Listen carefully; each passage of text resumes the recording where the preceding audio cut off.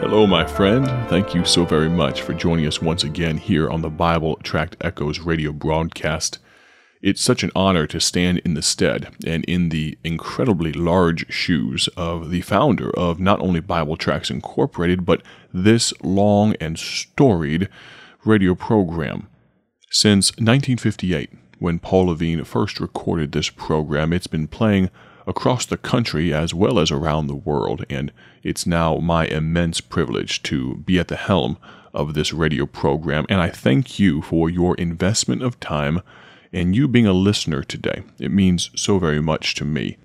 In just a moment, we are going to pick up where we left off with Dr. Paul Levine recounting the incredibly, sometimes funny, but amazing story of his and Blind Bob Findley's leading of the Lord to team up and tour the country with the glorious gospel of Jesus Christ.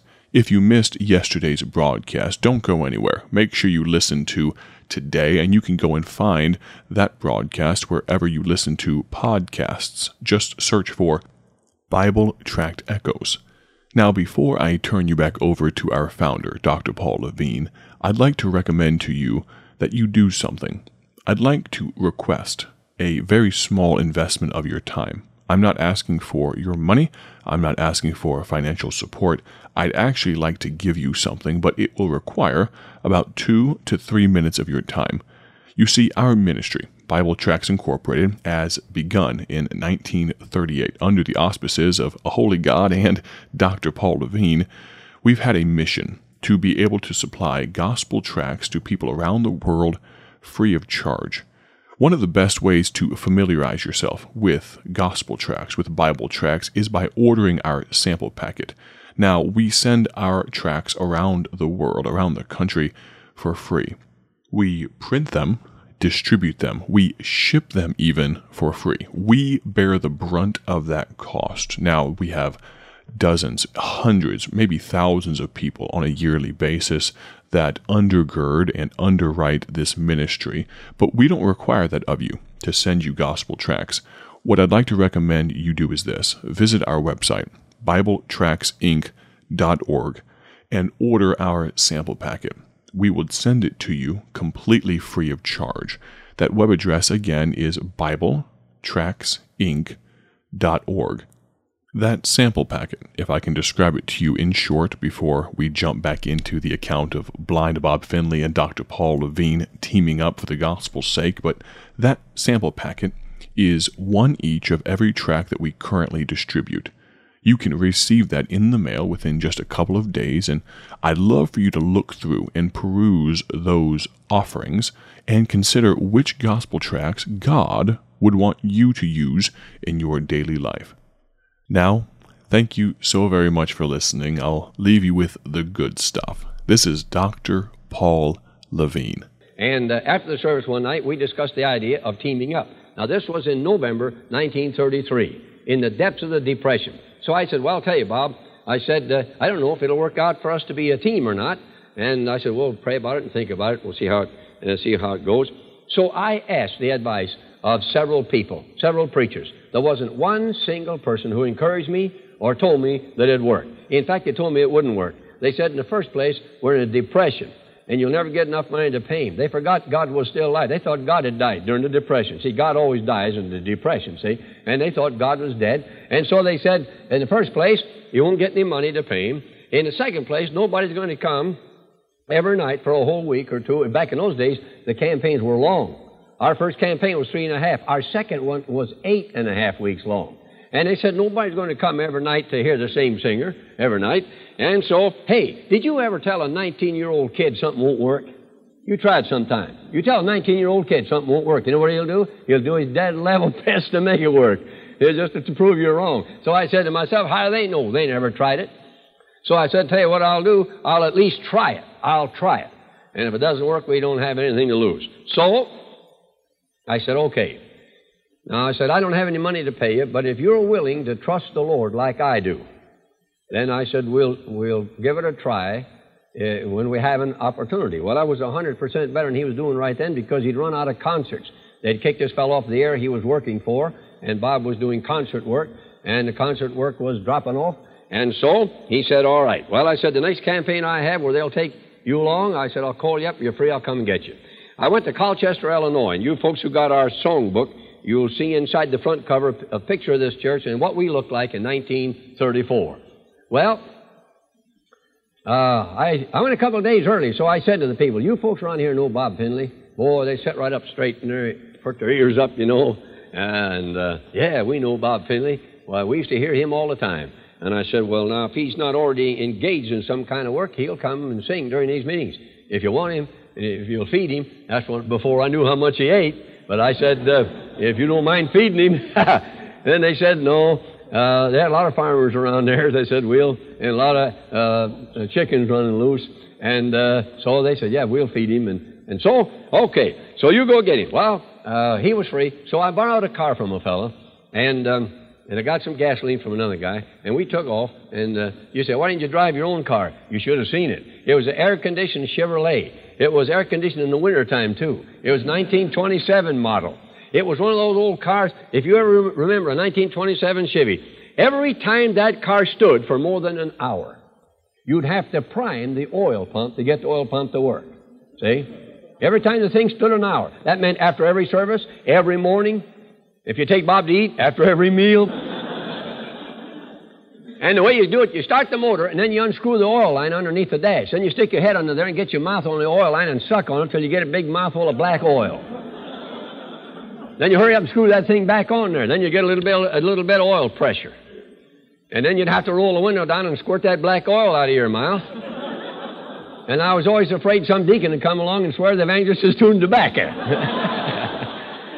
And I was just afraid to drive that car that far, so I borrowed a car, and we took a fellow with me. We went up and got Bob, and before we left his folks' house, where he was then, he had his billfold out. Now, billfolds can be interesting business, especially the other fellers. You know what's in yours, but who knows what that other guy might have in his. So old Bob's standing there counting all the kale, you know. And I'm a little taller than he is, so I slipped over and shut one eye and aimed, and I looked over his shoulder. You know what he had in there? He had 14 $1 bills. This was in a depression, brother. I had just finished a month's campaign in Davenport, Iowa, and for that month they gave me $7 and some cents. This old boy had 2 months' salary right there. I said, that's the kind of a singer to have. You get one that's loaded in case you get hungry, you know. So we started off to go back to Colchester, and on the way we had to go through Monmouth. And as we went through Monmouth, I said, now, this is where Bob and I met, and we ought to celebrate. And I said, we'll go in here and we'll go get us ice cream soda, and Bob will be glad to pay for them. I knew he had the money, boy. And that's the first night on a new job, and he's scared to say no. So he bought us each a soda. That's the way we got started. And we just started off this way, ribbing each other and riding each other. We do that all the time now. And some people think we're fussing and fighting and about to bust up. And I got people all over this country mad at me because they think I'm mean to Bob. If I had time, I could tell you some real interesting stories about this. And they see us going real fast down the street, and they say, look at that man dragging that blind man around like that. What? And see, what they don't know is that he's pushing me, see? and when we come to stairs, we never slow down. And not only that, but when we come to some stairs and we're going down, I tell him we're going up. And when we're going up, I tell him we're going down. And that scares the women nearly half to death. They think he's going to get his neck broke. See? But the reason I tell him that is because he's so contrary, you got to tell him to do wrong to get him to do right. And well, I'll tell you what, folks, we got some signals worked out, see? And one fellow who was mad at me for 4 years, he told me, said he was confessing this to me. There was a second campaign in the church. He said, you preach that we ought to get right with each other. He said, I think you and I got to get something settled. And he said, ever since you were here last 4 years ago, he said, I've been mad at you. I said, what about? What did I do to you? He said, nothing to what you did to me. He says, what you did to, the way you treat Bob. I said, how did I treat Bob? Oh, he said, you came to our place, you got out of the car, and you raced across the barnyard real fast. You came up the front steps and never even told him where the steps were. And I think maybe I put some dill pickles in Bob's ice cream or something in the meal, you know. We do that sometimes. And maybe he didn't like that. And so when we left, we went across he said, you went right across that front porch. We went right down those steps and didn't even slow down. He said, you didn't tell Bob where those steps were. He said, that didn't set good with me. I haven't liked you ever since. I grinned at him. You know, he should have done this 4 years sooner. He wouldn't have to be mad at me 4 years for nothing. I said, you know something? I said, isn't it strange to you that we were going so fast, we approached those steps going up, and I didn't tell him where those steps were, and he didn't even stumble. Now, he never thought of that. And I said, how does it come that when we went down the steps, came real fast, went right down those steps, how come he didn't fall all over himself? Well, he never thought of that. Well, I'll tell you something. I did tell Bob where the steps were, going up and going down. I said, didn't tell you, but I told him. Now, I said I didn't say it out loud, but I said we got the signals. And we do. We have signals, see? And when we're walking along, if we come to a step and we're going down, I got a certain signal. He pays no attention to what I say. Now, if there's any women around, they get scared easily. When we approach these steps, I give him the signal going down, but I yell, up, step up here. And, boy, the women think he's going to commit suicide, see? So I just give him the signal down, and he never did pay attention to what I tell him, see? And so when we're going up some steps, I give him the signal, and then he takes one step and he knows we're going up. He never knows how many steps, you know. He just keeps climbing the steps, and that last one is never there, you know. So when I explained that to that fellow, he got over it. Well, that's the way Bob and I started out. That's the way we've been going ever since. That first campaign lasted 3.5 weeks. And God bless, we had to take all the seats loose in the church, put them closer together, and finally we had to move to the high school auditorium. And they put us on a local radio station 30 minutes every day. We didn't know any duets together. We had to learn to duet every day. We had to get a lot of singing done on these broadcasts. Boy, we worked hard during this. We both got laryngitis, lost our voices. I could hardly squeak through a couple of nights. But God bless, it just seemed like maybe God wanted us together.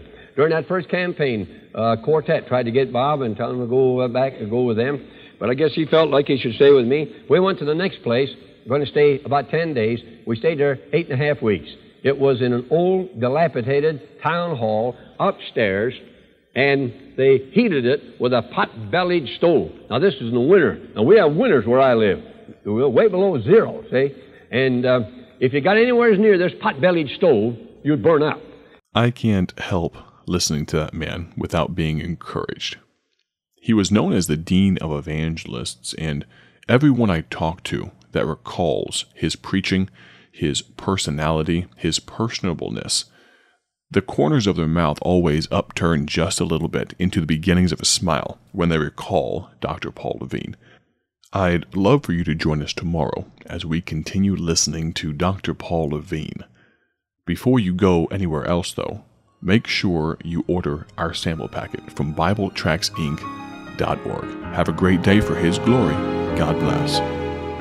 Thank you for joining us today for Bible Tract Echoes, a ministry of Bible Tracts Incorporated.